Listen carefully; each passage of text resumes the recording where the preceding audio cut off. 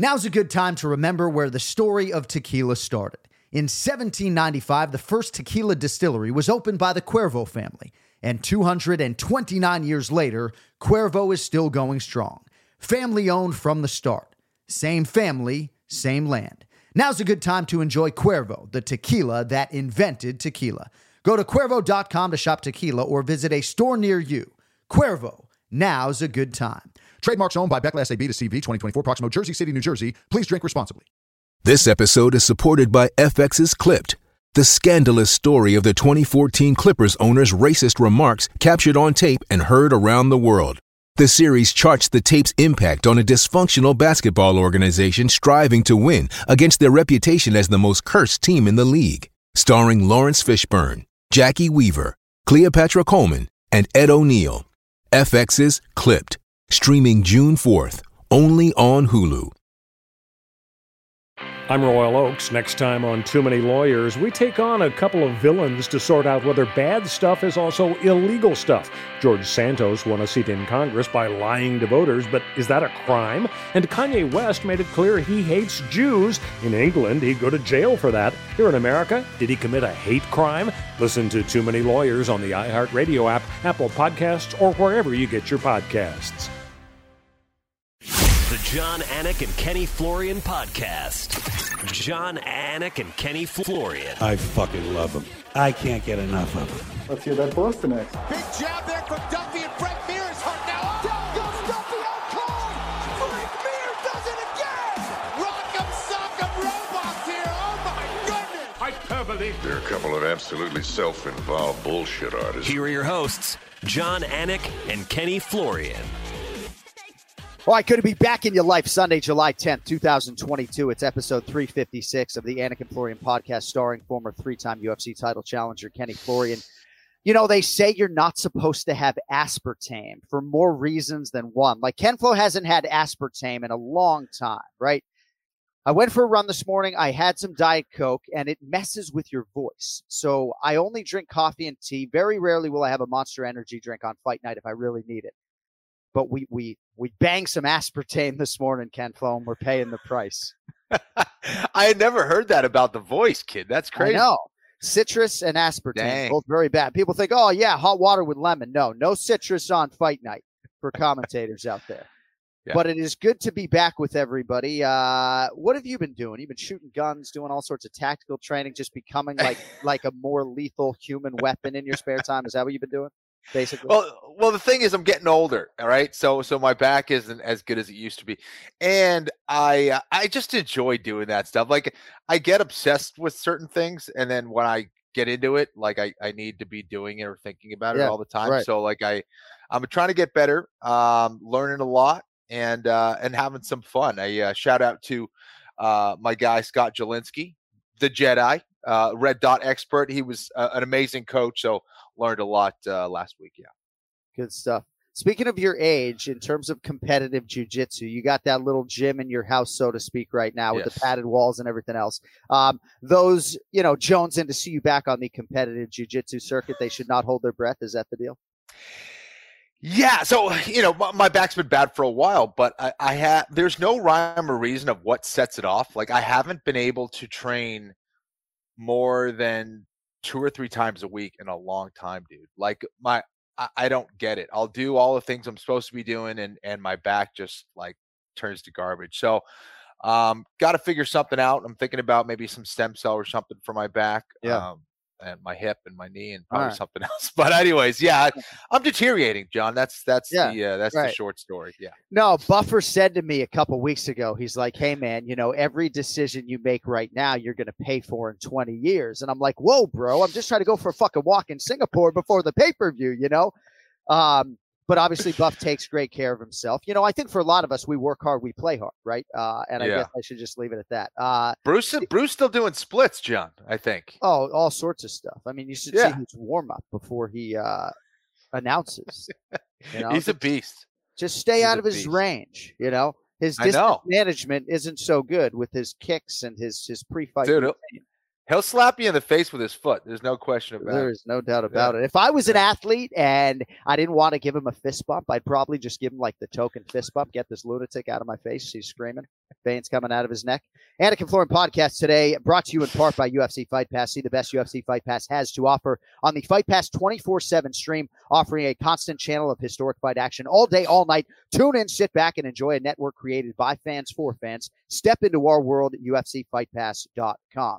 All right, headlines today will focus on UFC Fight Night, which just evaporated a few hours ago. It was UFC Fight Night, Dos Anjos versus Fiziev at the old UFC Apex. Always interesting when you go from bells and whistles at T-Mobile Arena, 30-foot octagon, back to the 25-footer at the UFC Apex. Really good main event, really good performance for Rafael Fiziev. Gets the knockout of Rafael Dos Anjos at 18 seconds of round 5. It came after RDA had a particularly strong round 4 after Fiziev really had controlled most of the action up until that point. Plus 150 for those who had Fiziev by knockout, TKO, or DQ. Your thoughts on the lightweight main event just a few short hours ago, my man? We know a lot more about Rafael Fiziev than we did before.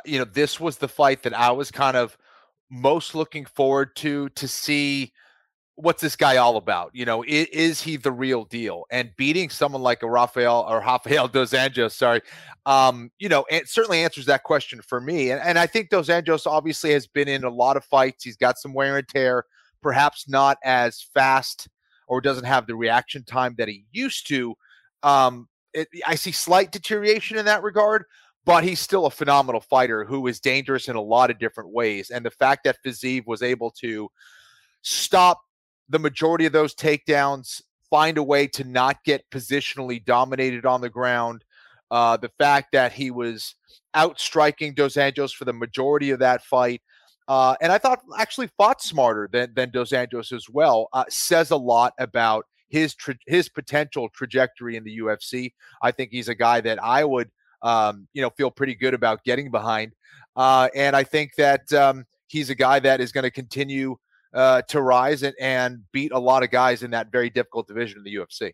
Seemed like the narrative on broadcast at the beginning of the 5th round was of an exhausted Fiziev and a fresher Rafael Dos Anjos. And I just have to say about RDA, I'm not going to get into the whole resting heart rate stuff, but he seemed fresh as a daisy to begin round 5, despite just absorbing a lot of kicks, a lot to the body. I just marvel at his toughness and his ability to sort of sustain at this stage of what I believe is a Hall of Fame career. And, he was in the fight going into the 5th round. Obviously, he has a wealth of 5-round experience. This was his 11th UFC main event. But Rafael Fiziev obviously was not cooked. Obviously, he was urgent at the beginning of round 5, and he went for it. I did think it was kind of an early stoppage. My man, Mark Smith, will let Chase Sherman practically kill Jared Vanderaa earlier in the night. Mark, I think you're outstanding if you are listening. But, letting the heavyweights, really go at it. And then I thought Rafael Dos Anjos maybe deserved a beat or so more. I guess it's neither here nor there. I don't know. I have a lot of respect for RDA and a healthy respect for Rafael Fiziev, of course, with a huge win, biggest of his career. I think that's fair. I would have liked to seen, Mark allow RDA to try to get back into it. I think that he was certainly hurt. It was a beautiful shot, a left hook that went up and over that lead right hand of Dos Anjos, the southpaw. And it was a shot that Fiziev was actually kind of landing throughout that fight intermittently. And that one ultimately just crushed Dos Anjos. And yeah, I don't think he was completely out. He was trying to fight back. He was trying to do stuff. It was a little bit early for me, but Fiziev had him in trouble, absolutely. But, to go back to your point about the Chase Sherman Vanderaa fight, yeah, I mean, that he certainly had a lot of leeway at that. And those are heavyweights that are landing devastating shots. These are just lightweights. But so I would have liked to seen some consistency there as well. I mean, it's like Eve Levine in UFC 73 with Kempflo and Alvin Robinson. They're on the ground for 2 seconds. Hey, it is what it is. Obviously, it was a clean shot. And, I'm sure Dos Anjos, as classy as ever, probably didn't even protest it. But, I watched the entire card last night before going to bed. And then I woke up today and watched the main event. So it was fresh in my mind, sort of the juxtaposition between how those two situations were handled. All right. The Minutemen were out last week. Obviously, there was no Ray Longo Minute. He was at a wedding. We did the show late Sunday night, but we have Ray at the top of the show this week, and we are very, very privileged to be joined by the longtime trainer to the stars. He of Extra Rounds fame. Oh, man. My goodness gracious. Look at your coloration today. I mean, you look black. You look great. You do look great. Well, I mean, don't say anything. We got to get the rest of your hair in the show. Oh yeah, come on. Where are we? Here we go. That looks beautiful. It is amazing how gracefully you are aging. I mean, I live in Florida. I live in Florida. I exercise outside most every day, and you're like 50 shades of gray. I mean, you look 50 shades darker than I do. Yeah, I'll tell you. First off, I don't sit out in the sun for that long. Right. But I've been riding the bike, for like an hour and a half. So, and then some of those days are sunny. So I think that's what's happening. We look like we're on a podium right now. But I mean, even like the first 20 minutes in the sun of the season, I just brown quick. Yeah. I don't know what to say, but heaven forbid I talk about your appearance. We should get right back to Raphael. Yeah. No, let me tell you something. But golden years, go fuck you. There's nothing. But golden what? This is horrible, Ken Flo. Don't get old. That's my advice to you guys. Are you going to be one of those guys who has like black hair in his 80s? Like you don't dye that? I don't dye. Definitely don't dye it. No, that is nuts, man. Fucking nuts. I have a white whipple. Well, I mean, when I see you this week, you'll see there's a lot of grays in there. You just can't see them. I'm really excited to see you. Oh man, it's going to be somewhere. When are you getting in? Early. I'm coming early Wednesday, and I'm going to be there a long time. We get off the air at 5 p.m. on Saturday. So shoot. I was thinking, we'll see what your weekend holds. Oh, I mean, I'm open for you, buddy. And that's we could even do a podcast and a dinner potentially on Saturday night. I mean, wow, Ken Flo. You coming down? You flying down? I wish. I wish. You know how much shit this guy has going on that, I mean, come on, tactical training and robot fights in the PFL and 2 children and vacations in South Carolina. I mean, no, life is good. Life is good for Ken Flo. That's great. What are you doing this weekend, Ken Flo? Be honest with us.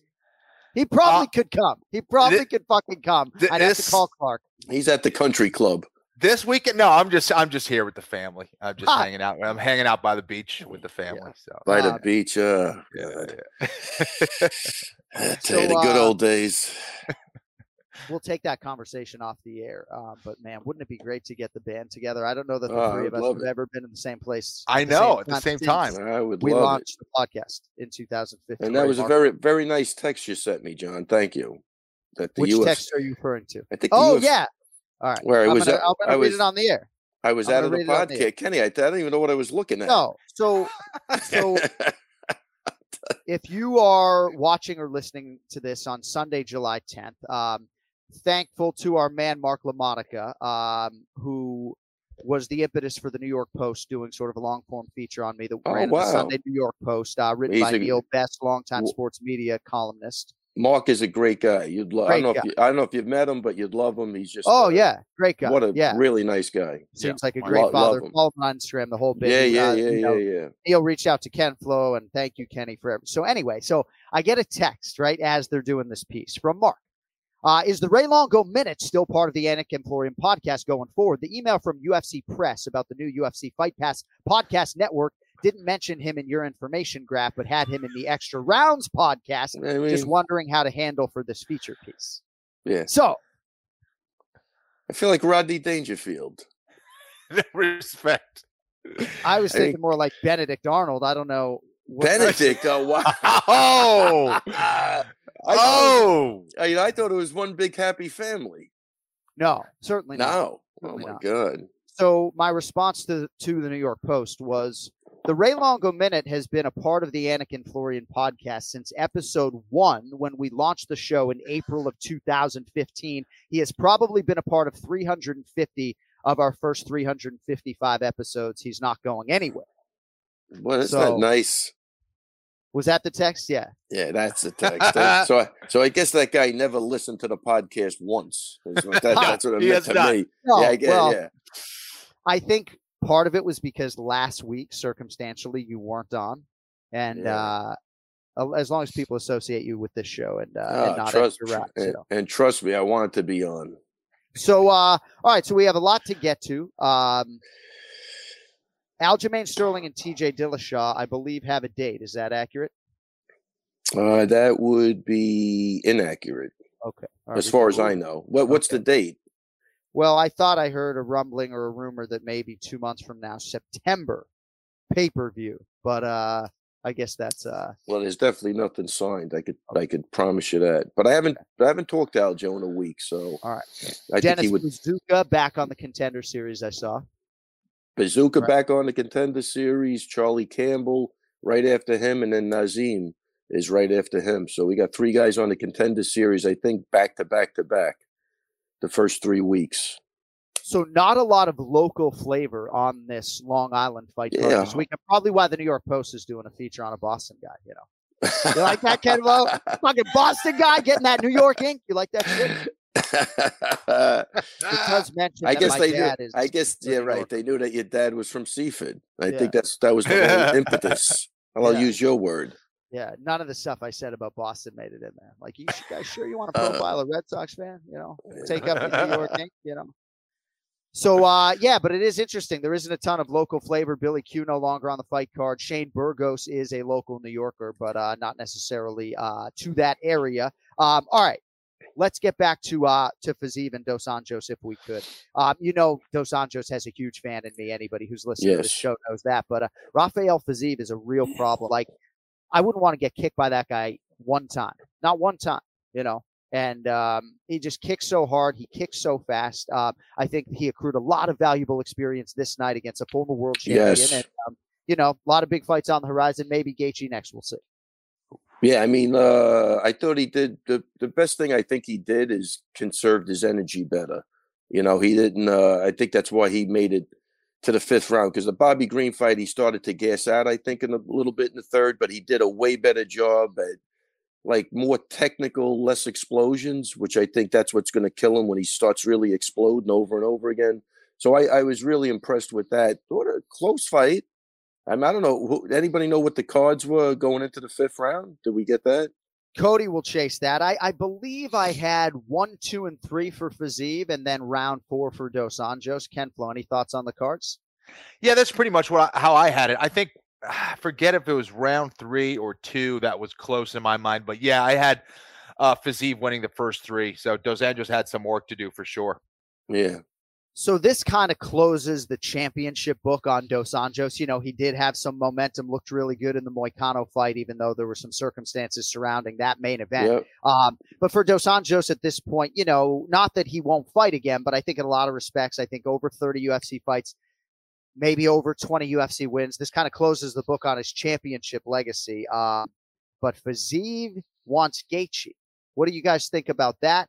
And do you think that will be next? I mean, I think it's a good time to call out Gaethje because, you know, Gaethje's had some championship opportunities, hasn't delivered. I think that makes a lot of sense. That might be the next fight for Fiziev. Ray, what do you think about Fiziev and Gaethje locking up?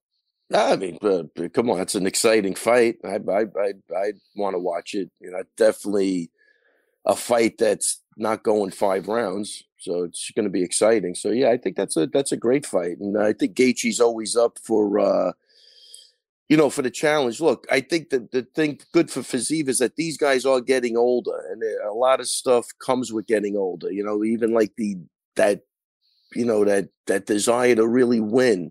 You know, maybe just to pick up a paycheck. I don't know, but even like Dos Anjos, it was a good fight. It was competitive, but the guy is 37. It's going to be hard to climb your way back at that weight. You know, at that age, I think, and I think a younger RDA probably wins that fight. You know, but you know, how many? What was his layoff on this too? He was out for not too long. Not too long. I honestly, I feel like in a 30-footer, Dos Anjos at this stage of his career would be a little bit more exposed. I think he uses that 25-footer well. Certainly was able to run a lot of clock in the clinch against Paul Felder, and I even think athletically, like his entries for takedowns were pretty good, but Fiziev was more than up for that challenge. I just think stylistically, Ken Flo, at this stage of Dos Anjos' career, even though he does kick, and I just think a lot of it is just a war of attrition and trying to, you know, just clinch and take down. And that's kind of what his game is right now. You know. Well, I think he was making a few mistakes in the clinch there. He was starting to figure it out. Like in round 4, he was looking way better. The way he was finishing and the way he was adjusting to try to get Fiziev on the mat, I thought was a lot better. And I also think he was forcing a lot of the clinches. Like Dos Anjos, when he strikes, was doing fine. Without I a think doubt. He was panicky. He was a little panicky out there, like he had to rush to the clinch all the time. So it seemed like, I don't know, he could have fought a little bit smarter and better. But, Fiziev's a problem, and I think that's an interesting call-out and a smart call-out against Gaethje, who's been through how many wars now? Yeah. Fiziev's got the speed advantage, I think. So Danny Rubes, right? Rubenstein, is he still he still managing? Yeah. Yeah. He was in Fiziev's corner. Yeah. Smart game plan as far as taking the right fights at the right time. Without a doubt. I love that call out. That's good stuff. Yeah. I agree. Not that Gaethje isn't dangerous. Gaethje is still a very dangerous man. And it's a great fight. But you beat someone like Gaethje, people pay attention. Yeah, and I tell you, and Kenny, you know that and beat him in like a highlight reel fashion, which is a possibility.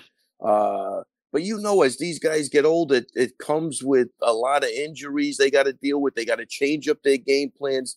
They're just not the guys they were 5 years ago. I don't give a shit what anybody says. It's almost impossible. You know what I mean? Because I'm with Kenny. RDA looked like he was having way more success standing up. The straight left was landing all the time. Like basically when he threw it, that's why I say I think a younger, more aggressive RDA probably wins that fight. With all the other tools that he has. Yeah. But I just think it just sucks, man. I've seen it so many times, and nobody really knows what's going on.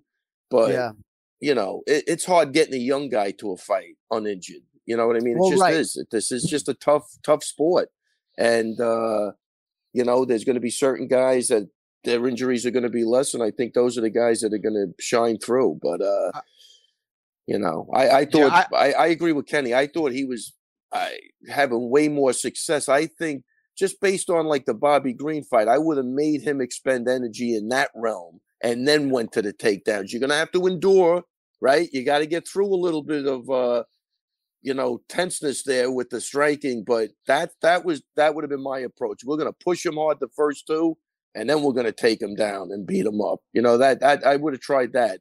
But and I thought he looked like he was doing fine. I agree absolutely with Ray. And I think for Gaethje, to go back to Gaethje, I don't know if Gaethje takes that fight because, I don't know how much he has to gain. I think there's guys with bigger names that are as dangerous or less dangerous that he could take on. He's got a lot to lose in that fight, and Fiziev's got a lot to gain if that fight happens. So it's going to take some negotiation for sure to make that fight happen. But I like the call out. Yeah, the fight I'd like to see. I'd like to see him go up against that guy Gamrot. Who's the guy that fought a couple? Gamrot makes a lot of sense. Fight. That's a fight I'd like to see because that's a guy with a gas tank from hell, and he's not stopping. You know what I mean? You're gonna have to stop him early, or I think he'll run you into the ground. That guy, that pace that him and Sarukian put on was crazy. Like crazy. It was triple the pace of last night. I don't know who's holding up to that. So that's Gamrot can wrestle, boy. Yeah, he can wrestle. That's a guy I'd like to see. I'd love to see that. Good attitudes on both guys. They're both at the right time in their careers. Instead of picking a guy that's been around for a while, he's been in major fights, I think sometimes you just lose that hunger. You know what I mean? And whether you're saying it or you're not saying it, I'm saying subconsciously, that's what happens a lot of times. Your brain is always going to say, look, I'm making another run. I can beat this guy, I can beat that guy. But the reality of it is you're not the guy anymore, and that's a fight I'd rather see than the Gaethje fight. But the Gaethje fight would be explosive. But the lightweights are pretty strategic too. I do think a lot of them are trying to angle for specific matchups and will hold out. And more on that in a moment. Quickly want to get to the scorecards. Derek Cleary had it 38-38 going into that 5th round. There you go. Two judges had it 3-1 for Rafael Fiziev. So in terms of selectivity among contenders, right? So Sean Strickland fought Alex Pereira, an unranked guy. Now, I don't know if Sean Strickland got a new contract or got more money to accept a fight against a wicked, dangerous guy who wasn't even ranked. But right now, I believe Bilal Muhammad is ranked maybe 4 or 5 in the world, beat Vicente Luque, who was also 4 or 5 in the world, and now is going to fight Sean Brady, who in a lot of respects is the boogeyman at 170 pounds, who seemingly nobody wants to fight. I do think Bilal and Brady stylistically have some similarities. And I don't know why Bilal accepted that fight, maybe establishing some promotional goodwill. Maybe he got more money, maybe he just wants to prove, hey, I'll beat that guy, whatever it takes, But, Bilal was trying to angle for the Khamzat Chimaev fight, doesn't get it, and now gets Sean Brady, who you can argue is just as dangerous, 5 or 6 spots below him. I don't think Fiziev, after beating a former world champion like this, is going to fight Mateusz Gamrot, no matter what the rankings say. I just don't see it, But thankfully you have guys like Bilal and Strickland, who are willing to take fights and sort of keep, the cycle moving. Well, you don't think Fiziev will take the fight? No, I don't. I don't think you call out somebody as high profile as Gaethje, top 8 needle mover in the entire company, and then accept a fight against Gamrot, who many think lost to Sarukian. I agree. I share your enthusiasm. I'm just saying, there are people in Bilal's inner circle that are like, dude, why are you fighting a guy 5 or 6 spots below? Who's Bilal? Who's Bilal's manager? Do you know? Ali Abdelaziz. Yeah, I mean, but like Cody's saying, Rafael. I'm going to say you're not getting more money for the fight. He's not getting more money for the fight for sure. Okay. I would bet my life on it, but I don't know.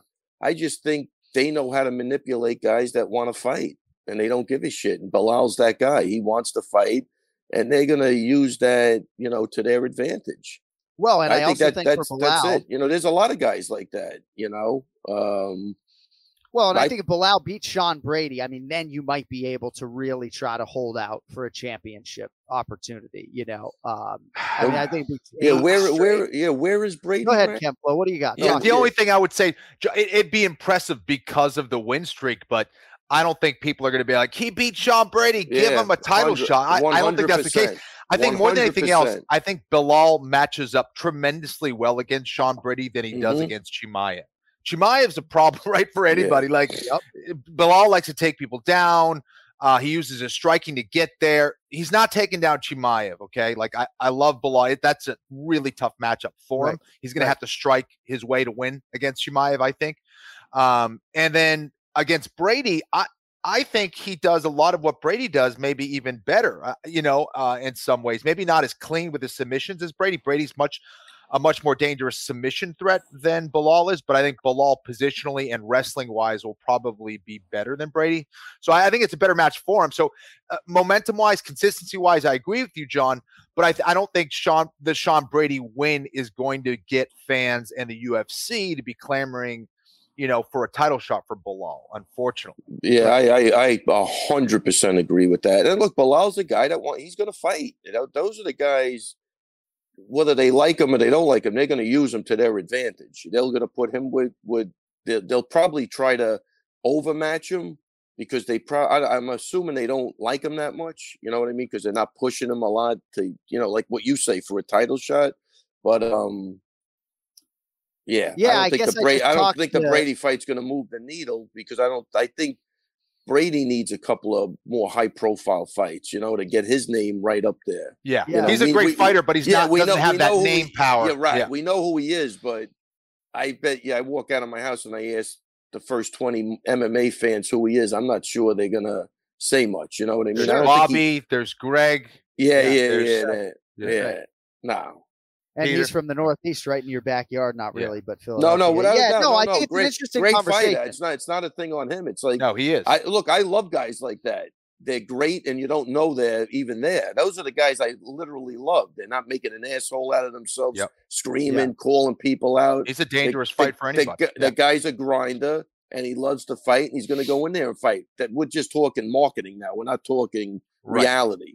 Right. That's why I say even with Fiziev, marketing wise, what a fantastic call out. You know what I mean? Because whatever Gaethje does really good, this guy is really good at. You know what I mean? They want to trade leg kicks. I'm sure this guy's eating 1,000 leg kicks. He's used to it. You know what I mean? So yeah, and that's where like the business side of fighting is so crucial, right? Yes. It's like, you know, Cody's making some great calls. He's saying, you know, like you'll get a Fiziev who's going to call out a Chandler or a Ferguson or guys that are at the end of their career, still good fighters, big names, right? But kind of near the end of their career. Those are the guys that he's trying to target, which would give him that jump and that hype to get that championship fight. Where Sean Brady, great fighter, people in the know who Sean Brady is, but that's a tough out.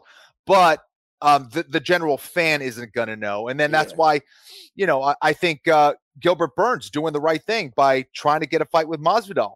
Another guy, huge name, one of the biggest names in the UFC, guy at the end of his career, where he can, you know, get another big win and put himself back into, you know, title contention. Yeah, without I thought a doubt, Burns Muhammad would have made a lot of sense. And also a shout out to Jack Hermanson, by the way, who was supposed to fight Darren Till in a few weeks. He's fighting the unranked Chris Curtis.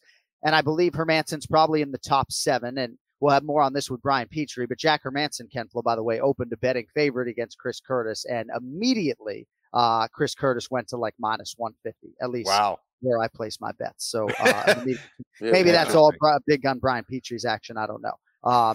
But it is interesting when you think about you know, certain guys like Dominic Cruz, who literally, like, they're not going to fight Chito Vera until he's ranked above him. Like, they are not trying to fight backwards. And I do believe if you're Bilal, it's like, all right, if I beat Vicente fucking Luque, right, in a rematch, in a main event, that opens the door for the Covingtons and the Chimaevs and the Gilbert Burns. And instead, he's fighting a guy 5 slots ranked below Gilbert Burns. So it tells me, yes, he wants to keep the momentum going. The best way to stay relevant with the fan base is to stay active and to fight. You know, you're telling me maybe he didn't get new money for the deal. Sean Brady is undefeated, but you're right. It's the avid fans who really see the upside of that win. Right. Yeah, without a doubt. And I think there comes a point where it's always easier to fight up than fight behind you. And I think that's where Fiziev is. I think there's probably 5 fights behind him that would be way worse for him than taking somebody. These guys build up their name, but then all of a sudden they're 38, 37. You know, it's a different ball game, you know. So what he did is genius for that. You know, Bilal, if he was smart, he would have had in his contract if he beat Luque that he's guaranteed a fight with A, B, or C. But it doesn't work like that. You know, and you get a lot of pushback from the promoters. You really do. They you know, just go back to, remember Brendan Schaub did that thing on Joe Silva where the guy says, you want to listen to what he has to say about you? He put him on like the another line. The guy just pissed on him. You know what I mean? So, you know, they either like you or they don't like you. Yeah. Yeah. Don't talk about my friend Joe Silva that way. Okay. I love both those guys. I love Schaub as well. Yeah, go ahead. Oh, we got another UFC Hall of Famer, Marc Ratner, coming up in about 60 seconds. And I want to give you a chance to say hi to Mark. No, I'm going to let you say hello. But I just had one more thing that I wanted to ask you both. So Alexander Volkanovski broke his thumb, and in all likelihood, he'll be out till December, right? Which would be the time for his next title defense, right? We have a huge main event coming up in 6 days between Yair Rodriguez and Brian Ortega. Brian Ortega twice has challenged for the undisputed UFC featherweight championship. Yair Rodriguez hasn't competed very often, but he's never challenged for the belt. So if Yair Rodriguez wins, perhaps he's the guy. Maybe Josh Emmett in his late 30s is the guy. But Ken Flo, I'll start with you on this. I would submit to you one Thug Nasty Bryce Mitchell, who wrote on social media, and by the way, has the requisite winning streak to get a championship opportunity as far as I'm concerned, and respect to Arnold Allen as well in this mix. But Thug Nasty sort of, and I'm paraphrasing, said, you know, a lot of these other guys maybe aren't calling out Volk because they don't think they have the chops to beat him. You know, Bryce really thinks he has the style and the tenacity and the tools to beat Volkanovski. So I've been thinking a lot about Volkanovski since his dominance of Max Holloway. And before we get to Mark, I wanted to get your thoughts, Ken Flo, on Bryce Mitchell as viable featherweight challenger right now for Volkanovski. I think he's one fight away from that. I think if you're going to beat someone like a Volkanovski, I think Bryce does have the grappling skills to challenge him in a lot of different areas there on the ground. But I would like to see his striking sharpen up a little bit more. Volkanovski showed that he has, now a world-class striking for sure. You do that to a Max Holloway, you're doing something right. He just looked really clean and sharp. and more Crazy. sophisticated than a lot of strikers out there, man. Crazy. What he was doing is kind of next level stuff. So I love Bryce Mitchell. I love his attitude. But I think I'd like to see at least one more fight and some sharpening of his striking skills first. Yeah, I got to tell you, first off, I didn't get a chance to see you guys last week, but Volkanovski hit another level to me. That was a phenomenal performance against a guy that's been really doing really good. I thought Max was going to give him way more problems in that fight, and I couldn't have been more wrong. Volkanovski, and again, he didn't play it safe. He went for it. He's a problem, So the Bryce Mitchell thing is, man, I love Bryce Mitchell. I'd like to look. You got to start changing up the fights and giving guys that haven't fought yet a chance to fight. So I would say, I don't even know if one fight would help him, Kenny, with the way Volkanovski looked. I mean, he was sharp. The way he's been performing lately is on another level, and he looks healthy, and he just looks dynamite, man. That was a fantastic performance. I can't say enough about it. Just, man, his combos were crisp. They were fast. The way he could hit and exit without getting hit. He made beautiful. When you look at like the levels of even what Holloway did to Calvin Kattar and then what he did to Holloway, this is crazy. I mean, and Kattar I love. I almost always used to think Kattar would have been a better matchup for Volkanovski. I don't even know now. This guy's just he was on fire, But I'd like to see maybe Calvin Kattar against Bryce Mitchell, and then the winner maybe gets something. Yeah, that makes a lot of sense. That's a good one. I'm just telling you, for me as fan and commentator, the intrigue for me, even right now, and Volkanovski would probably be a 4-1 favorite against Bryce Mitchell, but lock the door behind those two, getting ready to call that fight. I'd be very curious to see how that would play out. All right, now I want to welcome in one of my dearest friends. This man's in a lot of Hall of Fames. UFC Hall of Famer, International Boxing Hall of Famer, just to name two of them. Many of you know him, of course, as the UFC's VP of Regulatory Affairs. The great Marc Ratner is with us after a very busy Saturday in Vegas. My man, you see Kenny Florian and Ray Longo. Good morning, sir. How we doing? Good morning. Hi, Ray. Hi, Ken Flo. I'm delighted to be with you guys. And it was a fun Saturday yesterday. 2 NBA games and our Apex fight, so it was a good day for me. Beautiful. Do you see how tan Ray Longo is, Mark? My God, we can barely see him. He's that tan. That's it. But Mark, I want to say congratulations. You've always been a gentleman. I followed you when you were, the commissioner of boxing. You did an outstanding job, as you did when the UFC was what a beautiful find that was for them. You were really instrumental in getting them going. So you've had a great career, and nobody deserves being in the Hall of Fame more than you. And just congratulations, man, on everything. Thanks, man. I'm delighted to see you guys, and I hope to see you soon. All right, Ray, we're going to let you get on out of here unless you have a parting shot, because I'm going to hit Marc Ratner very hard today. I'm actually not going to hit him hard. Don't you touch Marc Ratner. What's the matter with you? Show some respect that he's a Hall of Famer. Okay, Kenny, can you give this guy some manners, please? I got to talk to him after the show. I'm going to talk to him. Listen, shout out to Jake Shaw. Him and his team have been at the gym preparing for his fight. What a bunch of great guys, all the way from Wales to come in. And, I love seeing that, man. I've been treated so good all across the world. Wherever we go, we always have a gym to train. I love opening up my gym to guys that come from far away, because I know how crazy that could be and stressful to find a place. So shout out to those guys. I wish them the best of luck on Saturday. They just seem like salt of the earth people, and the kid looks fantastic. Whatever I've seen in the gym, unbelievable. So just great bunch of guys. I want to say hello to them, because I love meeting new people, especially when it's not 10 minutes away. So yeah, no, that's exciting. We're going to get to Jack Shore later in the main event challenge, but don't forget to pick up that Sunday New York Post, Ray, and I'll see you in a few days, my man. Oh, I'm definitely picking that up. And I'm just going to look for my name, and if I don't see it, I'm not even going to read it. I'll talk to you guys later. Take it easy. Right. Congrats, John. And Mark, congrats again, buddy. Nobody deserves it more than you. Ken Flo, I'm out of here. Take it easy. There he is. The Ray Longo Minute every week here on the Anik and Florian podcast. And now we go 3 wide and put Marc Ratner there in the center. Of course, many of you know him as the UFC's VP of Regulatory Affairs, and he's got a new book out. It's right here. It's called Ringside: My Life Outside the Ropes and the Octagon. What a legend. I've been going through this all morning, my man. I don't even know where to begin. But before I get into the book, so you had NBA Summer League duties yesterday, and then you rifle over to the UFC Apex. So right. What can you tell us about your day and all that you were able to ingest yesterday there in Nevada? I think most importantly, I went to watch my grandkids play 8 and under hoops. That was the start with it about 9 o'clock yesterday morning. Then I went over to the Thomas and Mack. I did have the C's in the Miami Heat, so that was fun. And the Boston got beat, I think, by 9 or 10. It's really hard to see what kind of teams these are because they're playing so many guys and a lot of people you'll never see again. But I did see Ponchero play the night before, and he's the real thing. Yeah, it sounds like it.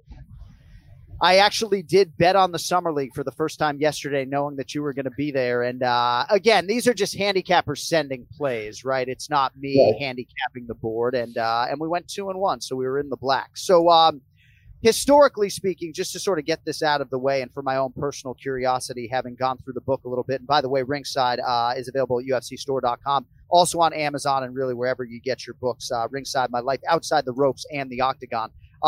You joined the Nevada State Athletic Commission in 1985, became executive director in 1992, and then you joined the UFC in 2006. So I guess I'm just curious, in 2006, obviously in hindsight, you made a great decision. I'd imagine your wife agrees. But what was your thought process at that stage of your life, professionally speaking, to leave the friendly confines, so to speak, of the commission world and join the UFC at that time? Well, Lorenzo at one time was the commissioner for the Nevada Athletic Commission. And in late 2005, he came to me and said, have you ever thought about leaving the commission? I said, no, I've got the best regulatory job in the world. And he said, well, we'll talk early 2006. And quite simply, Lorenzo's a great salesman, but he brought in the closer, Dana. And it was that simple. And I told him I couldn't come till after a De La Hoya fight. I think it was Cinco de Mayo in 2006. The next Monday after that fight, I came over, and I still love to go to boxing, but I've never looked back. It was the second best decision. The first best decision, obviously, getting married, but the second one was coming to the UFC. So when I left ESPN in 2011, there were a lot of people in my life who suggested, hey, man, you know, it took you forever to get to Bristol, Connecticut. You're finally there, and now you're going to go do this mixed martial arts thing. You know, you've never punched a heavy bag in your life. You don't know anything about that sport. And certainly, you know, you can argue both sides of my coin, I guess. But have you ever had a conversation with your wife? It's like, hey, honey, I think we made the right decision, right? I don't know if it's reflectively after you're inducted into the Hall of Fame or after you get MMA regulation done in New York, but was there ever a conversation with your family about that decision and sort of the quality of the decision you made at that time, not knowing exactly what you were walking into? Well, the first thing is with Lorenzo and Dana, we never talked about anything but America. We didn't talk about the world. So I had no idea what the job would entail except going to different states trying to get the sport approved. And obviously New York was the cherry on top, and it took us 8 years. But no, my wife, she supported it. She just, the only thing she really told me when I left, she said, you have to get a contract for at least 3 years because you're leaving a good job. And so that was it. That's good. Marc Ratner with us here on the Anik and Florian podcast. So 20 years ago, I'm getting started in sports radio, probably around the time we used to have the great Marc Ratner on the Mouthpiece Boxing Show. He would always come on with little peons like us, you know, I got to say. But my grandfather said to me probably, 2002, that if you take 5 minutes every day to write down a couple of sentences about your day, in 15 or 20 years, you'll have a memoir. And really wish I had done that because my memory isn't great. Your memory's pretty good. How was the process for you in terms of jogging your own memory when you went back to write this book? The key was having a writer help me, a ghost writer. And we would talk probably about 2 hours a week for 5 to 6 months. And every time he'd ask a question, it would remind me of something else. And So what would happen is I would think of other things, and then he would send me a chapter, and I would edit it and make a couple changes. And I don't think I could ever just sit by a computer and write things down. So Right. it turned out, I wasn't sure how it would turn out, but I'm very happy with it. And I wrote it more for my family and my friends. I'm not trying to be a bestseller or anything else. That's all I wanted to do, and it came out good. Oh, Mark, you've been like probably one of the biggest sports fans that I've ever met. I mean, John is one of the biggest sports fans I've ever met. You make him look like a noob. You've been involved as an executive director. You've refereed a bunch of college games and things like that. Is there a top 3 for you as far as events that you've been a part of that were most memorable? I know it's kind of a difficult question because I know you've been around so many different sports and events, but. Well, the highlight of my officiating career was working a game at Notre Dame. To walk on that field, have the leprechaun dance around me. I watched Rudy a couple days beforehand. I touched the sign and say, "Play like a champion today." Had Charlie Weiss yell at me for 3 hours. That was my highlight in football.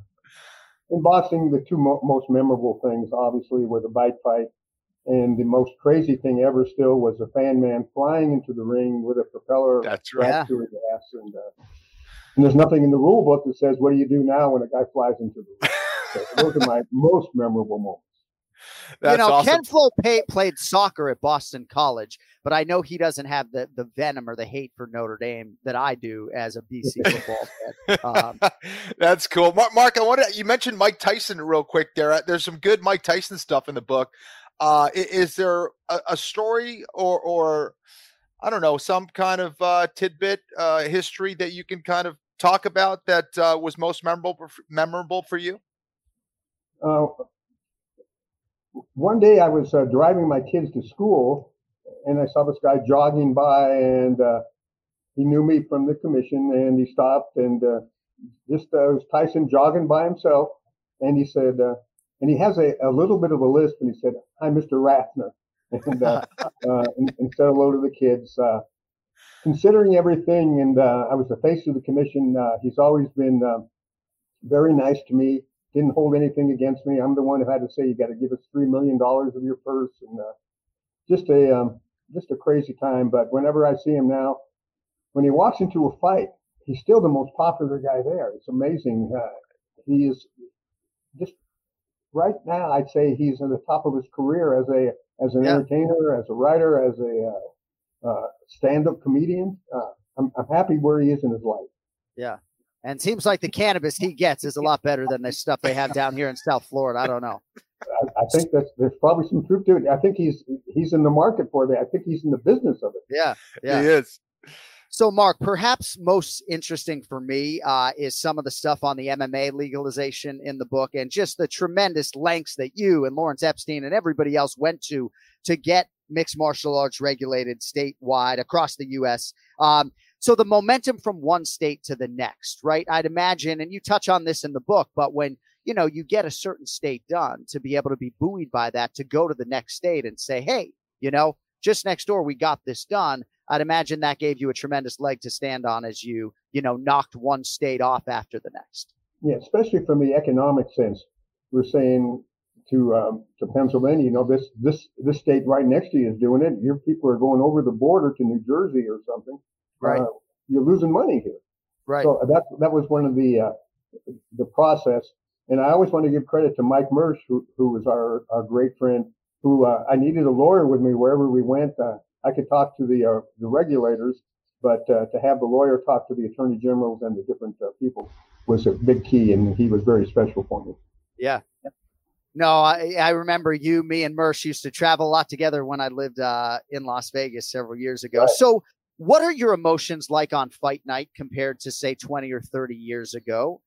And I asked that, Mark always comes over to the broadcast booth and gives me the handshake or the fist bump and helps give me confidence. And obviously I have my own emotions on fight night trying to get my head around the next 8 hours or so. But for you, what is it like, walking into T-Mobile Arena for UFC 276 compared to, the bite fight way back in the day?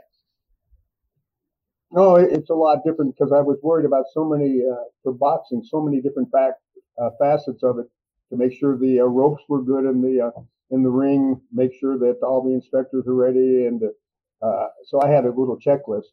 now when I come to the fights, the most important part would be to check in with with Zach, our producer, or directors, and just in case I need to talk to them. But there's always a feeling of excitement. I like the way the crowd grows as the fights progress, and there's a different energy in MMA than boxing. The crowd's younger, obviously, and the music. It's like a rock and roll concert with fights in between for me. Yeah. And then when you get to the main event, it's just a very exciting, and but I think the energy is really what gets to me. Yeah. Do you have any of these internationals on your docket coming up? Are you going to London or Paris or no? I'll go to New York next week, Right. then London after that, and I'm planning on Paris. Yes. Wow. Okay. Couple more minutes here with the great Marc Ratner. Again, you can get the new book, Ringside: My Life Outside the Ropes and the Octagon, at Amazon.com right now. Born in Phoenix, Arizona, and this is just a selfish question, but raised in Las Vegas. You went to Reno. Do you have any rooting interest for the Phoenix, Arizona sports teams whatsoever? None whatsoever. I was born there, but we left, I think, when I was maybe 4 or 5 years old, moved to Southern California. And my fandom has sort of changed. I was a big Dodger fan. I'm not quite as big a fan. I don't know all the players like I once did. I became a Red Sox fan because I really was never a Yankee fan. And by going to Boston, walking around there, made me sort of a Boston fan. We got him, John. And having our employee Sean being a relative of Brady's made it even more special. Sure. So, but I do like all sports. I just was watching Wimbledon before we came on here, so yeah. It's a great time to be a sports fan. Oh, and I love those few minutes with you before a UFC event. And candidly, more often than not, Mark and I are probably talking about the Belmont Stakes that is just about to, start, or something relatable in the sports world. But well, I congratulate you on the new book, and you've been a dear friend and comrade for me on the road for many years. And again, wish you nothing but the best with this project. And I hope you're by my side for 20 years to come, my man. It's crazy as a sports fan for me as I get older. Like, I have a soft spot for the New York Jets, like the Toronto Maple Leafs. I used to hate that team as a kid. And now those fan bases are so starved. Like, if you could pick one team, Mark, to win a championship next, like, do you have enough of a rooting interest for one team in sports? Like, for me, no doubt about it, it would be the Boston Celtics, because they just came so close. Like, do you have one team that you would root for, like, to win a title next? Well, I was a good Cub fan. I was really happy when they finally got to be good. When it comes to the NBA, I was actually hoping that the Nets would be a real team with the three superstars. And what did they play? 14 games together in 3 years or something? So that was a big disappointment for me. I think the league's better, the NBA's better when the Knicks and the Lakers are strong. That makes it more of a better time. But all these small market teams, I want to see what happens in New Orleans with Zion. Maybe they'll finally get some guys around him, and they'll do good. So the NBA is it's exploding right now. No, you're right. The NBA's on fire, and the Memphis Grizzlies. I don't have a soft spot for the New York Knicks yet. I don't know if that will ever materialize. I think the Knicks and the Yankees are on an island by themselves. But he is the UFC Hall of Famer, International Boxing Hall of Famer, Marc Ratner. And again, the book is Ringside: My Life Outside the Ropes and the Octagon. Appreciate you getting up for us today, and I look forward to seeing you on Long Island here in a few days. All right, I'll see you soon. And Ken Flo, didn't you fight once at 170 or something? How did that? 55 and 45. Yeah, I'm a little bigger than the last time you saw me, Mark. No, you're amazing, and I thank you, both of you, and Ray too, and thanks for having me on. Anytime, You're the man, Mark. man. See ya. Great to see you. There he is. See you next UFC. week. It's VP of Regulatory Affairs, Marc Ratner, with us on the Anik and Florian podcast. Absolutely love that guy. Drop a cannabis, like he don't miss a beat. Just a tremendous individual. And I have to say, Kenny, there was a time in my career where I was hosting the Mouthpiece boxing show, and we might have had 100 listeners.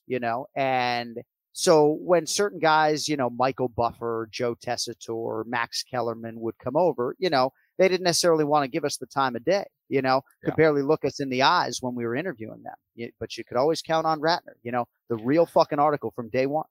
Dude, absolutely. I mean, he has overseen some of the biggest fights in history. And from the moment I met him as the executive director of the NSAC to when he got, the big job over the UFC, he has been exactly the same, always humble, always a gentleman, always a passionate sports fan. Love that guy.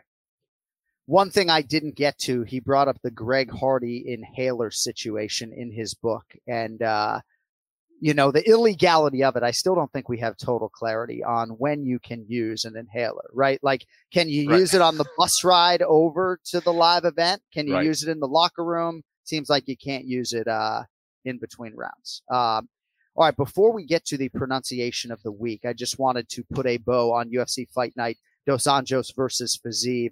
Very happy for Chase Sherman, to get a bonus, right? To get a win. I believe his last fight against Alexander Romanov, he was the biggest betting underdog in UFC history. And he's just been through a lot, some issues after surgeries with getting like a bad drug in his system. Like, he's just been through a lot. So I'm very happy for Chase. I know you're happy for Firas Zahabi's younger brother, Eamon, who got a win over Ricky Turcios in a fight that wasn't necessarily great. And then fight of the night, Jamie Malarkey and Michael Johnson. I think for a lot of people, this is a great lesson in why maybe you should bet on baseball and not mixed martial arts, because Michael Johnson was plus 230 or so. And you got dudes walking to the window to cash those tickets. And it goes to Jamie Malarkey. I know. Listen, Malarkey fought his ass off, right? And this is not a knock on him. But I thought if you're scoring fights the way that we've been talking about for the last several weeks when we had Sean Sheehan on and all that, Michael Johnson, I thought, should have won that fight. It was 2-1. He won the first round and the third round, in my opinion. And I think a lot of people felt the same way, except for those judges. I also think if we go back to the Chase Sherman and Vandera fight, those guys had Sherman winning that fight. Sure, they had Sherman winning that fight, whereas I thought Vandera was winning those first two rounds. I thought Sherman needed that knockout to win, which made it all the more dramatic and impressive. But yeah, man, I think it goes to show you that really the judges just need to be better at that job, at their jobs. I don't think there's a scoring criteria that is going to fix all of those issues. But I don't know. I think it left myself and a lot of fans, I think, still confused about how to score fights. So whatever. And certainly I have been defensive of the judges at times. I think by and large, it has not been a great run for those with scorecards that matter. All right. If we missed anything at Anik Florian Pod, but in the nature of spinning it forward, we got a big one coming up this weekend. UBS Arena, Long Island, New York. UFC Fight Night, Ortega versus Rodriguez. Prelims, 11 a.m. Eastern on ESPN Saturday. Main card on ABC. It is time for the pronunciation of the week as we call on Cody Merrow. What's up, kid? I'm back. You look. I got buried last week. I just got the dirt off of me after you guys buried me in a coffin after last week. After last week's pronunciation of the week? Correct, or just in general? Okay, yeah. I mean, you guys are, yeah. I mean, we're New Englanders. We like to bust balls, but there I was, 6 feet under. It's been a bit. I hope that nobody clips that. That was a terrible visual for me. I looked away. So yeah, I mean, you're several below 500. So yeah, hopefully this isn't a repeat. Was this a repeat or no? I don't think so. All right. So this man is a ranked flyweight. He competes on the main card against Matt Schnell this Saturday afternoon. You can see it on the American Broadcasting Company. Cody Merrow, of whom am I speaking, brother? Well, the main card from a place that calls itself New York City, but is not New York City. Let me just stake my claim there. If you ain't in Manhattan, you're not in the city. That's all I want to say. Okay. But Sumu Darji. That sounded good, Sumu Darji. Let's hear him. Sumu Darji, 藏族雄鹰. Sumu Darji, 藏族雄鹰. Yeah. Is he saying Sumu? He's saying Sumu Darji? Yeah. Yeah. It's hard what did you to know. Say? Suma Darji? Yeah, I think he said Sumu Darji. That's what I said. Okay. All right. Sumu Darji with the finish. Wow. Pop me in there. It'd be John Anik, the other guy, and then me. And I mean, that'll be the hierarchy of the commentary. So just call me in on short notice. I'm ready. I thought that was a pretty good fight ending. Me call by you too, there. John. Yeah, I thought so too. Mudarji is the pronunciation of the week, and then I have a special treat for Ken Flo. Cody, stay there for a second. So, what do you got? This is one of my favorite audio files that we have. The guy who's fighting Brian Ortega in the main event. I just want you to hear Yair Rodriguez in all his fucking glory say his name. I can listen to this file all day. Just listen to Yair El Pantera say his name for the masses. Well, part of me thinks you do, John. Like, do you go for runs and Heidi sends you like a 1 hour loop of like that actually would be a good suggestion at Bruce Buffer. No, I'm just kidding. But I do believe that Bruce don't do cardio. Just Come on. Listen to the pronunciations over and over and over again. You know. Well, let's listen to this one. Yair Rodriguez. Yair El Pantera Rodriguez. Oh. Yair El Pantera Rodriguez. Oh. No one rolls the R's like Rodriguez. I can't do Maybe it you genetically. That's nice. Rolling of the R's. Yeah, it's incredible. Well, Cody, things, not R's. Thanks for your contribution. I roll L's. That's about it. You guys will get that. That's good. Yeah, backwards, great flavor. We'll see you on the back end of the program for the Marrow Seconds. But now we are going to spin it forward, and I know perhaps Ken Flo was a little bit surprised that he would be charged with making 7 predictions for UFC Fight Night Ortega versus Rodriguez. Let us get to the main event challenge. It's the main event challenge. Anik. The time is most definitely now. Florian. I finish fights. I'm going to do everything possible to win. The main event challenge. The John Anik and Kenny Florian podcast.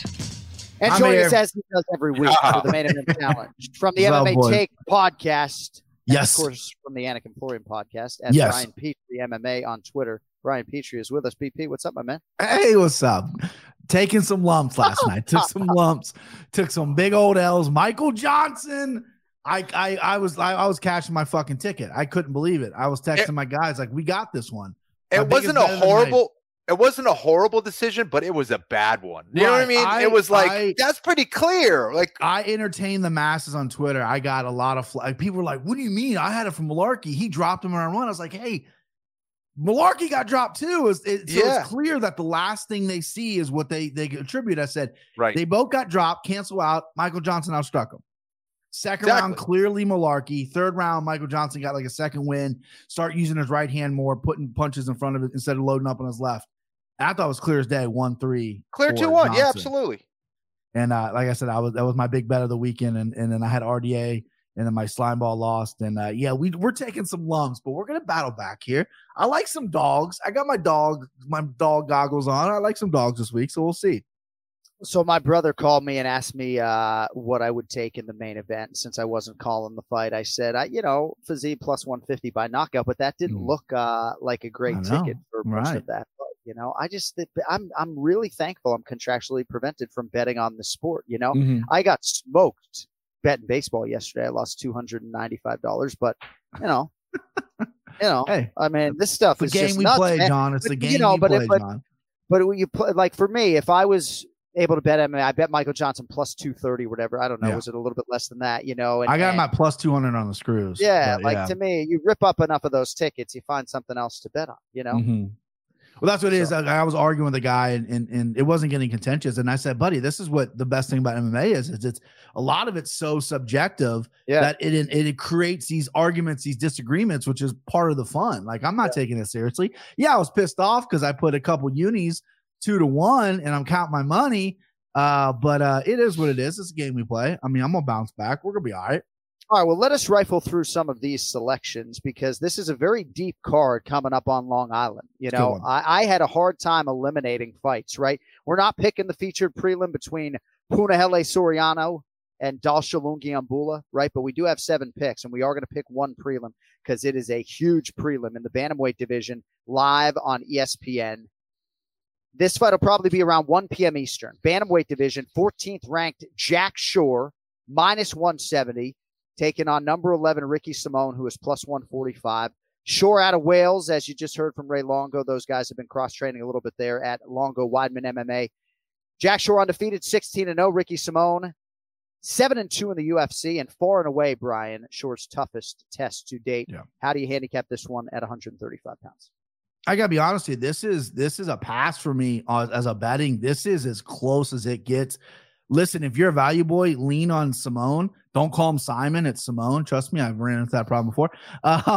But he's really fucking good, and he's fought styles like this. I mean, he fought Merab early in his career, which I thought he was losing the fight until that bullshit, when they said what it was with the weird choke or whatever. I don't want to go down that road, but he fought these intense grapplers that are constantly trying to grapple, and Jack Shore is very similar to that. He's a little bit different build, longer, apparently very, very strong. His striking's come a long way, but this is as close as it gets, man. I think Shore's never fought anybody like Simone, and I think Simone is really coming to his own here. I think his striking's coming a long way. I think he looks powerful. I think his cardio is on point.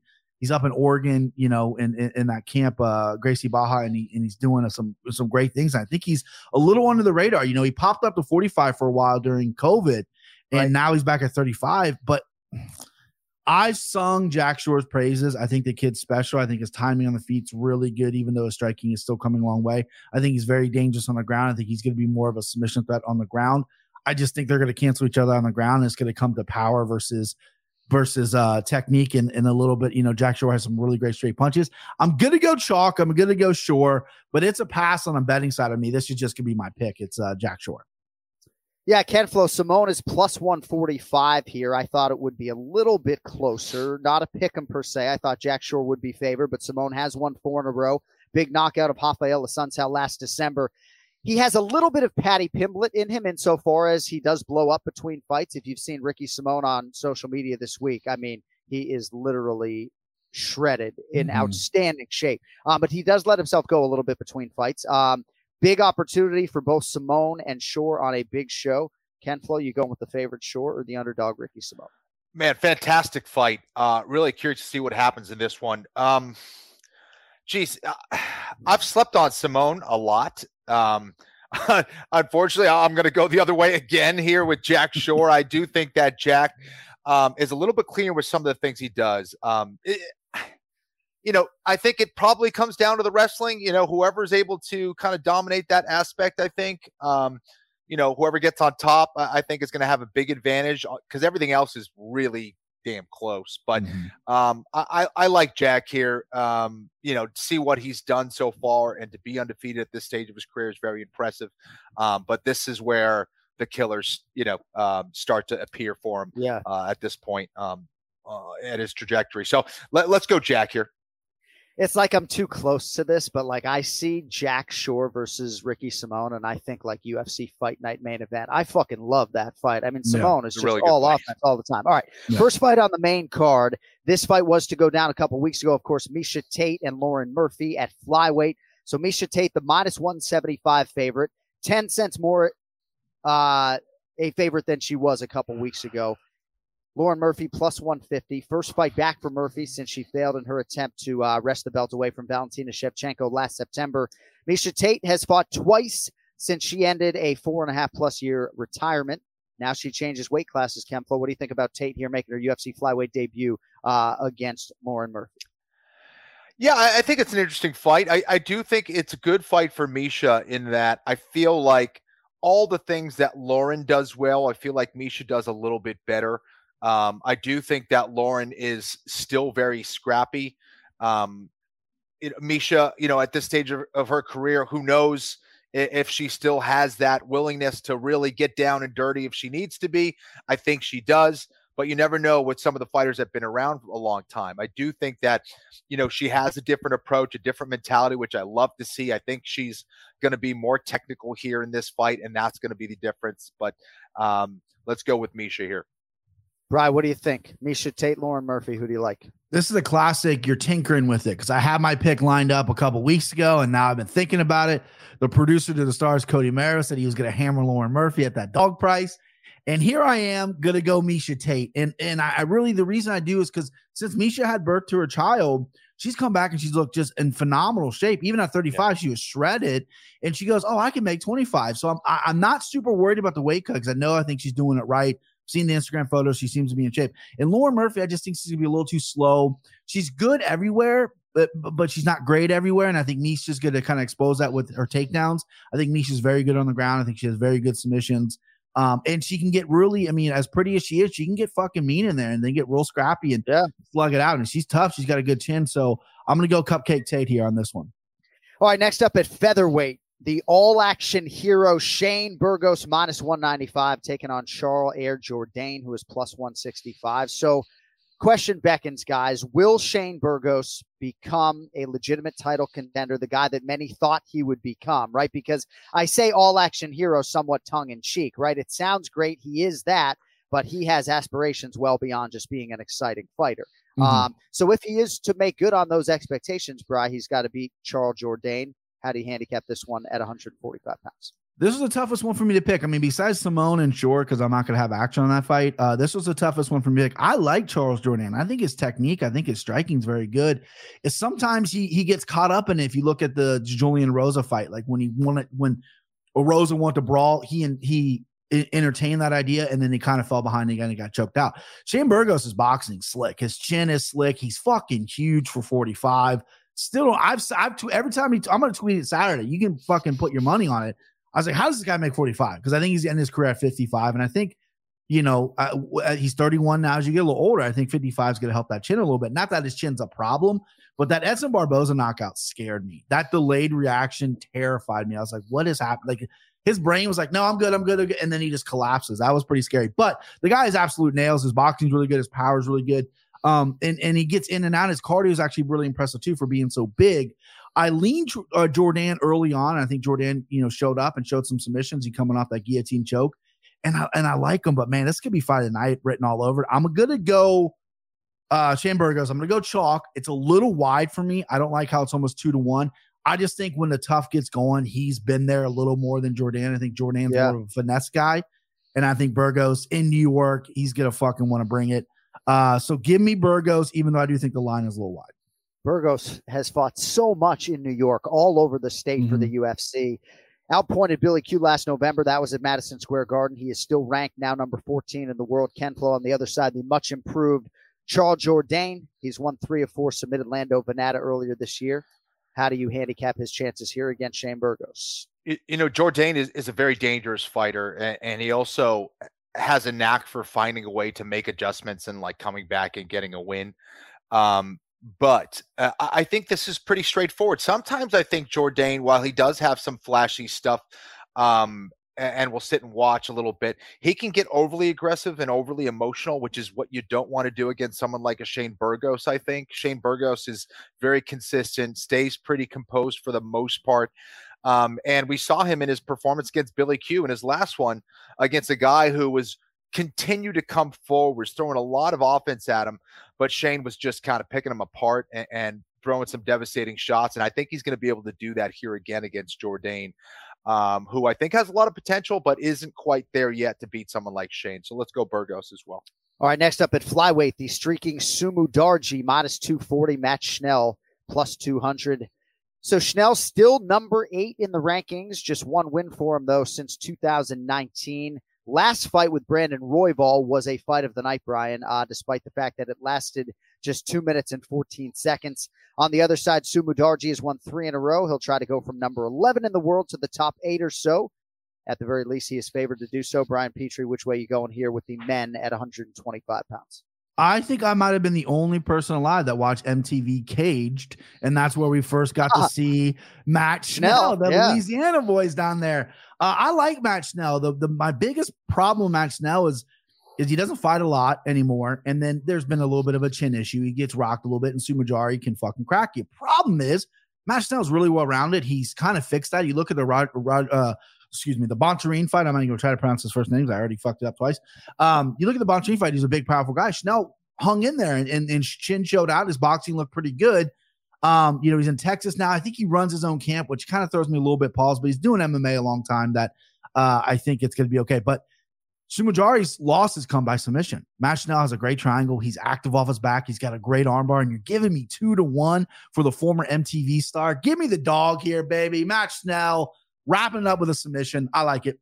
Big spot for Matt Schnell, Ken Flo, especially given the way his last fight went. He dealt with the loss of his mother and just kind of went in there with a reckless abandon that obviously did not behoove him. Your thoughts on Schnell here? Seemed like you were nodding, at least during some of that Petrie analysis there. Yeah, I think that is exactly where Sumadarji is most susceptible on the ground. I mean, you could even say he's just weak on the ground. I mean, he makes some big time mistakes. And if he gives up position against someone like Matt Schnell, I think that's where Schnell can really expose him. So that's the pick I wanted to go with as well. Let's go, Ken. I think it's a smart one. Sumadarji is very dangerous on the feet. And sometimes Matt Schnell, can sit there and watch his work and get caught. That's what I'm most concerned with. But I think there's enough value there to put money on Schnell. There we go. Yeah. By the way, you started talking about jiu-jitsu in Texas, and it got me thinking about our matchmaker, Mick Maynard. By the way, said to his two daughters, like, hey, Mick's a Brazilian jiu-jitsu black belt, Renzo Gracie black belt. He said, hey, yes. You guys become a blue belt, I'll buy you a car, Ooh, one of his daughters is a blue belt. The other one's saving for an automobile. All right, and welterweight, Muslim Salikov, -165. The Leech, Li Jingliang, +140. So the Leech has not fought since that submission loss to Khamzat Chimaev. That was more than 8 months ago. He is now training in South Florida, working with my guys at the Institute of Human Performance on the strength and conditioning side. On the other side, the king of Kung Fu, Salikov, has won 5 in a row, Bri, but we haven't seen this guy in a long time. Hasn't competed in more than a year. Francisco Trinaldo, his last victim last June, was to face Michel Pereira in January, but he was reportedly forced to pull out, which has been a recurring theme in his UFC career. Mm-hmm. Salikov unranked, Jingliang, number 14 in the world. Who wins, Bri? I like Salikov's style. I think it's flashy. His kicks are really nice. His striking's good. His cardio has been in question at times. I feel like every time he steps up, this guy who's knocking everyone out is all of a sudden not knocking anyone out. But y'all must have forgot about the Leech. I mean, this dude is nails. And I know what happened with the Chimaev fight. Everyone's going to write him off. That's why we're getting +140 here. I have this lined a little bit closer because we haven't seen Salikov really take this next step up. And Leech can make it ugly. I mean, Leech went in there. He knocked out Santiago Ponzinibbio, and he can get in there and he can make it absolutely ugly. I like the Leech here at +140. I'm taking a dog shot. I'm actually pretty confident in this. I think, after the first round, the flashy stuff's going to kind of go away, and the Leech is just going to grind on him. He's big for the weight class as well. He went in Vegas. People raved about his training in Vegas. Now he's out in South Florida. He's making all the right moves here. So give me the Leech at the dog number. Kempfla, what do you think about the welterweights? Li Jingliang, Muslim Salikov favored to take his number here. Well, I'm definitely feeling a little bit more hesitant picking Muslim here now that I heard BP's analysis. I think it's a good analysis. I think Muslim is, I don't know. I think he's a little bit cleaner with some of this stuff. I think he could surprise Li Jingliang, but I do agree if it gets nasty, that's where Li Jingliang is going to thrive and probably win the fight. But I'm going to go the other way. I'm going to go with Muslim. All right, let us get to the co-main event at strawweight. Amanda Lemos -425, Michelle Waterson +340. Brian, earlier in the show, we talked about Jack Hermanson, who is now fighting your good friend Chris Curtis, who is stepping in for Darren Till. Yes. And I know you were able to hammer Chris Curtis at plus money. Yes. He is now -156 on my site to take Jack Hermanson's ranking in the top 6 or so. Yeah. So go ahead. No, go ahead. I said I had to go. I drove to Indiana when they released the lines. It was -110 when I left the house. The only book that I had that was available for me in Indiana was Caesars Sportsbook. So I downloaded that app, got him at +140. Now on Caesars, he's -140. Literally completely flipped. Yeah. And I'm going to hammer him again.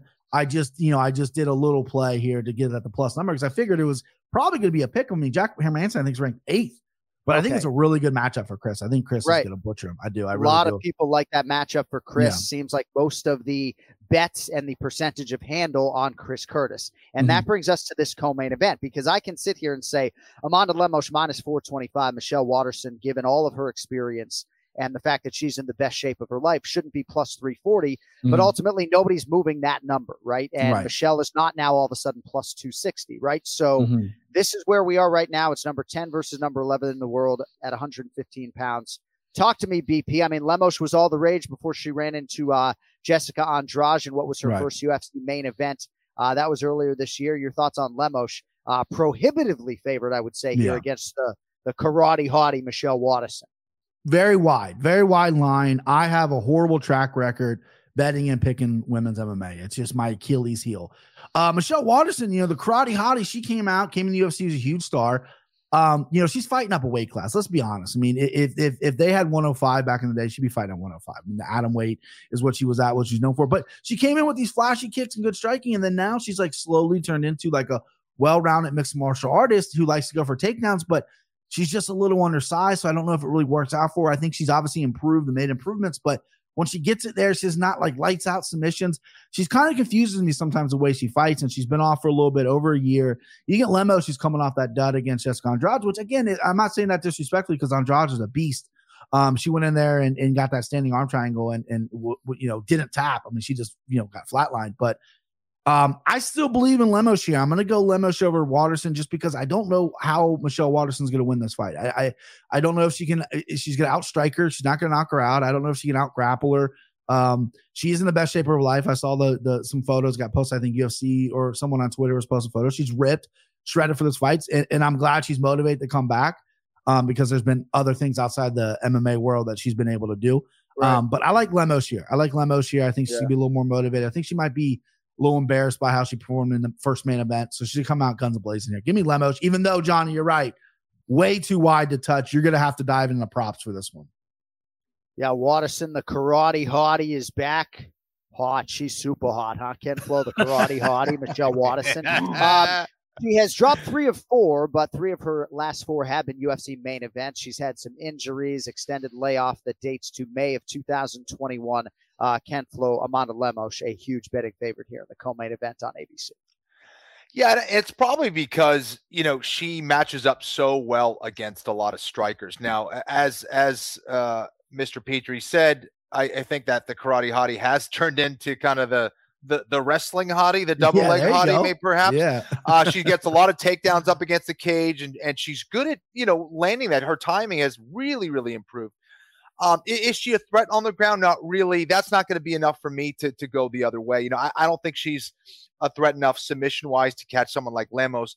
And I think she's in that in-between zone where she has one of the best sidekicks in MMA, but sometimes doesn't utilize it in the right way all the time, consistently throughout her fight. Whereas Lemos, when she gets her timing, watch the F out. She's an absolute assassin.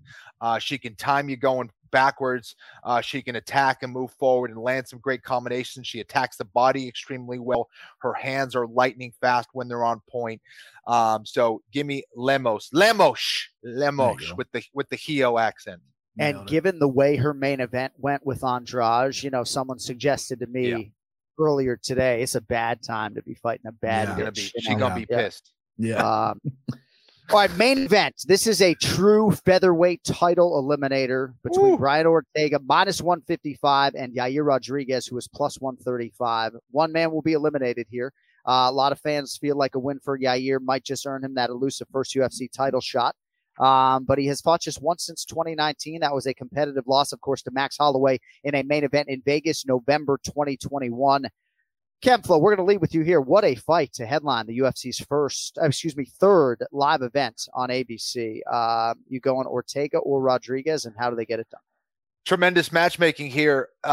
This is a fight between two guys with similar backgrounds who do not quit, who have specialties in different areas that very few people do have, and I guess let's go into it. Ortega with the submissions and Yair's speed. Every time Yair strikes, every fight, I'm always surprised by how fast he is. Like, I'm like, oh yeah, he's lightning fast. I kind of forgot about that. And then the next fight, oh yeah, he's lightning fast. I kind of forgot about that. He is so damn fast and nasty. Like, every strike he throws, he's either trying to break your leg, break your chin, send your head off your shoulders. Like, he's a nasty, nasty prick. And in that fight against Holloway, he showed that he's tough as well. He's game as hell, right? And we've seen that in different instances. And of course, with Ortega in his fights, we've seen that this dude is ready to die in the octagon. He's another one of these guys, tough as hell. And again, if he gets you in the right position, he's going to put you to sleep or break something. He is very dangerous with his submission game. And I think this is where he needs to win that fight. Is he good on the feet? Yes, he is. I just think Yair made such improvements in that fight against Holloway, and I imagine has made a lot of improvements since. He's one of those guys that I see consistently getting better, more dangerous, making better decisions all the time, where he was a little bit more of a raw dude who I thought had a lot of potential, and he has really fulfilled, I think, much of his potential. Still has more to go, but I think his wrestling has made enough improvements where he can thwart those takedowns attempt from Ortega and really punish Ortega on the feet. I don't know if he finishes it, but he's certainly dangerous enough to do it. And Ortega's dangerous enough on the ground to finish Yair as well. I just think Yair is streaking at the right time. He's taking smart fights. He's taking the time off in between fights to come back better, smarter. And let's go with Rodriguez. That was outstanding. I might even, when I'm running, if I listen to this back, I don't usually listen to the show back, I might rewind it 30 seconds and listen to that again, because yes, I mean, you encapsulated Yair Rodriguez for me in a way that I've been trying to. Like, there's just something about when he fights that is edge of your seat thriller. And I think his speed is a lot of that. And he's got a willing dance partner, that's going to do the same. I mean, this is an amazing fight. Yeah, T-City's the man. I think Brian Petrie is going with Yair Rodriguez, but let us hear his main event selection. BP, go ahead. Tell you what, tough act to follow, Kenny. Jeez, you fucking nailed it there, brother. Yeah, listen, they're both very similar with their trajectories. They both have, Yair's reached a Frankie Edgar mountaintop and lost. And then he's not as active. Then he reached the Max Holloway mountaintop and lost. But in the Frankie fight where he just looked kind of fish out of water on the ground, the Max fight where, if you guys remember, Max was taking him down. And he took a lot of damage. That was something I questioned on Yair, was how tough is this guy? Yeah, he can dish it out, but is he tough? And Max was taking him down, and Max was hitting him, and that was a really fun competitive fight. And Brian Ortega, he's had a different trajectory where he's gotten the title shot and he's fell short. So both these guys have fallen short, and this is such good matchmaking at a perfect time for both of them. Ortega, you're right. He with the home run derby coming up, this guy's got the long ball. That long ball is his guillotine, his any kind of triangle choke. Obviously, we saw in the Volkanovski fight where that was deep. You look at all of his prior fights as well. He's losing these fights. He was losing the McConnell fight, choked him out. He was in a competitive fight with Clay Guida and then caught him, so it's like, that's what this guy does. And you're giving me 5 rounds here. That's interesting to look at. But I think Yair is just on another level right now. You're giving me plus money on a guy who I think is in the prime of his life. I think his striking is crazy. His hands or his feet are just as fast as his hands, which is unbelievable. His power's there for a guy that's pretty lanky, and he doesn't look like the most powerful guy. He finds your chin, it's over, even though Brian Ortega has one of the best chins at 45. This could be very competitive and interesting. And Brian Ortega has necessarily not fought the best game plans going out there. I mean, he looked great against Zombie. But the clear path to victory here, if I'm in Ortega's corner, is let's get this fight to the ground, right? I mean, but he doesn't really do that. And so I question if his takedowns are that good because his jiu-jitsu is that good. But give me Yair here. I think Yair is going to win this fight. I think it's going to be a decision. I agree with Kenya. I don't see it as finished because both guys are nails, but give me Yair at the plus money. Oh, I can't wait to see it. Cannot wait to see it. And we'll see if Yair Rodriguez can produce that next level win and maybe secure a championship opportunity. And I've had the chance to call Yair Rodriguez fights so sparingly that I'm just kind of holding out hope that we actually get to fight day. And one other interesting wrinkle before we let Brian go, I believe the fighters are going to weigh in at 8 a.m. Eastern time with a very quick turnaround on Saturday, right? So juxtaposed against Singapore, where the athletes get a full 24-hour day and 2 sleeps. This will be interesting. So we bump up the weigh in an hour, but it's still, for a lot of the athletes, going to be a minimal recovery window. All right, at Brian Petrie MMA for more from Bri, who will have more later in the week on the MMA Takes podcast. Yes. Appreciate you, brother. Enjoy the rest of your Sunday. Have a good week, and we will talk to you in less than 7 days, my man. Awesome, boys. Have a good one. See ya. There he is, Brian Petrie, with us for the main event challenge. I have to say that our Fight Pass exclusive segment where we look back at Kenny's win over Alvin Robinson at UFC 73. We appreciate the feedback very much. And I have to say, Ken Flo, your post-fight interview, where you talk about finishing fights, right? It really would translate to modern day. Like, I know people make fun of you for the high-pitched voice or whatever, and then we clip it out so it sounds even more feminine, right? I finish fights, but when you ingest it as its whole clip, it's like You want to see fights finish, right? I'm going to clear out this whole lightweight bracket, and it's only going to be me and fucking Sean Shirk. Like, you actually cut a brilliant promo, even though your voice sounded like, puberty was just a couple years before Right. It was a good promo for Mickey Mouse. No, listen, I think that it was coming. The other thing, it was coming off the backdrop of Sean Shirk competing against Hermes Franca that night too. So I was like, it went 5 rounds. It was another kind of, I was trying to bill it as a boring fight by Sean Shirk, and I was like, hey, I'm the guy out there finishing fights. I'm gonna get back there and blah blah blah. So I was trying to take advantage of the Sean Shirk performance, I guess. But thank you, buddy. All right, in a week or so, we will have our second UFC Fight Pass exclusive, and details to come as to which fight we will be looking back at. If you want to give us feedback as to which fight you would like us to watch, certainly it might be one of Kenny Florian's, it might not be, but at Anik Florian Pod, it has to be a finish, though. So trying to avoid fights that end with a decision at Anik Florian Pod if you wanted to give us some feedback as to which fight we will screen next. All right, before we get on out of here, got to clean out the bone marrow. Get to the marrow seconds. What's up, kid?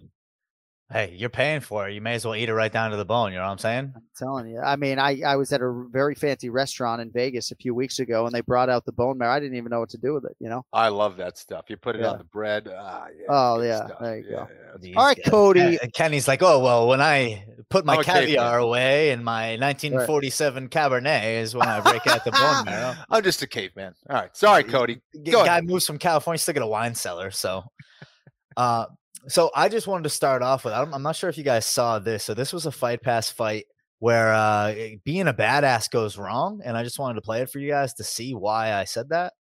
So hand behind the back, a little bit of McGregor action there.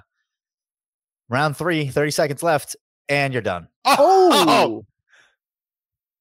So if you're audio only, fighter had his hands behind his back, not unlike Masvidal pre-Askren fight, but yeah, showboating and just not great. Just not a great look, if you're gonna try and get on the Contender Series or something. Maybe leave that one out. So just thought you can find that on UFC Fight Pass if you use our promo code to get yourself a subscription there. But I mean, if you're listening to this podcast and you don't have a subscription already to watch our exclusive, like, what are you doing? Like, tell me, please. What are you doing with your life? I mean, what are you doing with your life? What are you doing, kid? Interesting autobiography story. So, John, I agreed with the point you made. It was like, well, if you had been writing, X amount of pages a week, you'd have an autobiography right now. Well, fun fact, I have a writing minor. In college, I took an autobiography class, and the professor, she said, if you do 10 pages a week, you'll get to the 80 pages, like you'll get an A. You needed that many pages to get an A. Yeah, I didn't do that. I did the entire thing the night before. I wrote 80 pages in a single night, which was awesome, but also the worst thing I ever did, because if I can procrastinate and get 80 pages in a night, like what can I do at a night's notice? I mean, any recreational drugs to push you through those 80 pages? How do you do 80 pages sober? I wrote a senior thesis. It was 45 pages. It took me months. Yeah, well, let's just say that the sativa was flowing, and we kept the indica out of the conversation. But again, for my senior thesis, by the way, Cody and Kenny, was called "How the Media Undermines American Democracy." And no way! Wow! And that was in 2001. How pertinent is that right now? Right. If only that was relatable to today's day. Yeah, exactly. It's like damn, dude. John's way ahead of his time. I love it. I guess. I mean, a terrible thesis. That's pretty sick. Go ahead, Cody. Well, I'm just going to say the next time John's going to be in the New York Post, it's going to be an editorial that he writes, front page expose, If you need some quotes, John, let me know. It's like the dangers of airline travel, like what 180 hours of flight time in a year will do to your back body, or something like that. Speaking of around the world, so Jack Shore and his team obviously trading with Longo. They're there in Long Island, getting a lot of hospitality. They tweeted today like, oh, New York City and this other place, like hell on earth. But then the motherfuckers take a picture in Times Square. I'm like, dude, that's like going to Typhoon Lagoon in Disney. Be like, God damn, it's wet here. Like, what do you mean? You went to a water park. Like, you went to Times Square expecting it not to be shitty. Like, don't go to Times Square. Everyone, just like PSA. Thanks. Fazeev calls out Rafael Nadal in his post fight. I just thought that was a huge waste. Like, and then he doubled back on it when Bisping came around. So I just wanted to say, like, Ruby, you're in the corner, but like maybe be in your guy's ear for the call out, because a Gaethje calling out Danny Rube versus Cody Merrow, UFC 283. Yeah, no. I'm not even going to make a joke. But a friendly you reminder. didn't like the Nadal call out. It didn't even register on my radar. I did. The Hasbulla one was actually funny, but the Nadal one, and then he doubled back on it where it was like, okay, bro, like that wasn't funny the first time. Like you just wasted the call out. If he would have gotten on there and been like, Tony Ferguson, you're a bum. Like that sells it for me. Boom. Main event, Fiziev Ferguson, make it happen. But Rafael Nadal, would probably beat Fiziev's ass. I mean, that dude's huge. He's like 6'2". Listen to the New Hampshire coming out. Fiziev's going to be on your ass. Forget Danny Rube. No. But I like the Gaethje call. I just thought it would have been better on the mic. So that's fair, I thought it was a little promotional mishap there. There, this is your segment, man. I'm in. Yeah. And then just friendly reminder, everybody, the Long Island card's at 11 a.m. start. It's on ABC, but 11 a.m. start, 2 p.m. main card, and then Steak and Lobsters on the podcast with Ray and John. Steak and Lobsters on Ray and John. And there is a chance, thank you, Cody, that we will have a live Anik and Florian podcast on Saturday night after the fights. We're trying to get the logistics together, but there is a chance that we're going to do a live recap on the YouTube channel right after UFC Fight Night, Ortega versus Rodriguez. Today's show has been brought to you in part by UFC Fight Pass, the world's premier combat sports streaming service with over 200 live events, the largest fight library in existence, original shows, and more. Sign up for 1 year and get half off for a limited time at ufcfight.pass.com/sign up. You can, of course, watch Kenny Florian's entire fight library there. If you want his jiu-jitsu content, that is at kennyflorianmartialarts.com. AnikFlorianPodcast.com for all of your AF merchandise. If you want the One More Sleep stuff, that is exclusively at Millions.co. We got all these people trying to knock us off. Millions.co is the only place to get the exclusive One More Sleep gear, and we do have a special Dallas design up for you right now in advance of UFC 277. Thank you to our guests, the venerable Marc Ratner, the slightly less venerable Ray Longo, and Big Gun Brian Petrie, our producers, Cody Marrow. Thanks to every last one of you for listening, for watching, for subscribing. And we will talk to you maybe as soon as Saturday night. Enjoy the fights live on ABC. For Ken Flum, John Anik, thank you all. We'll talk to you soon. Until then, yo fucking later.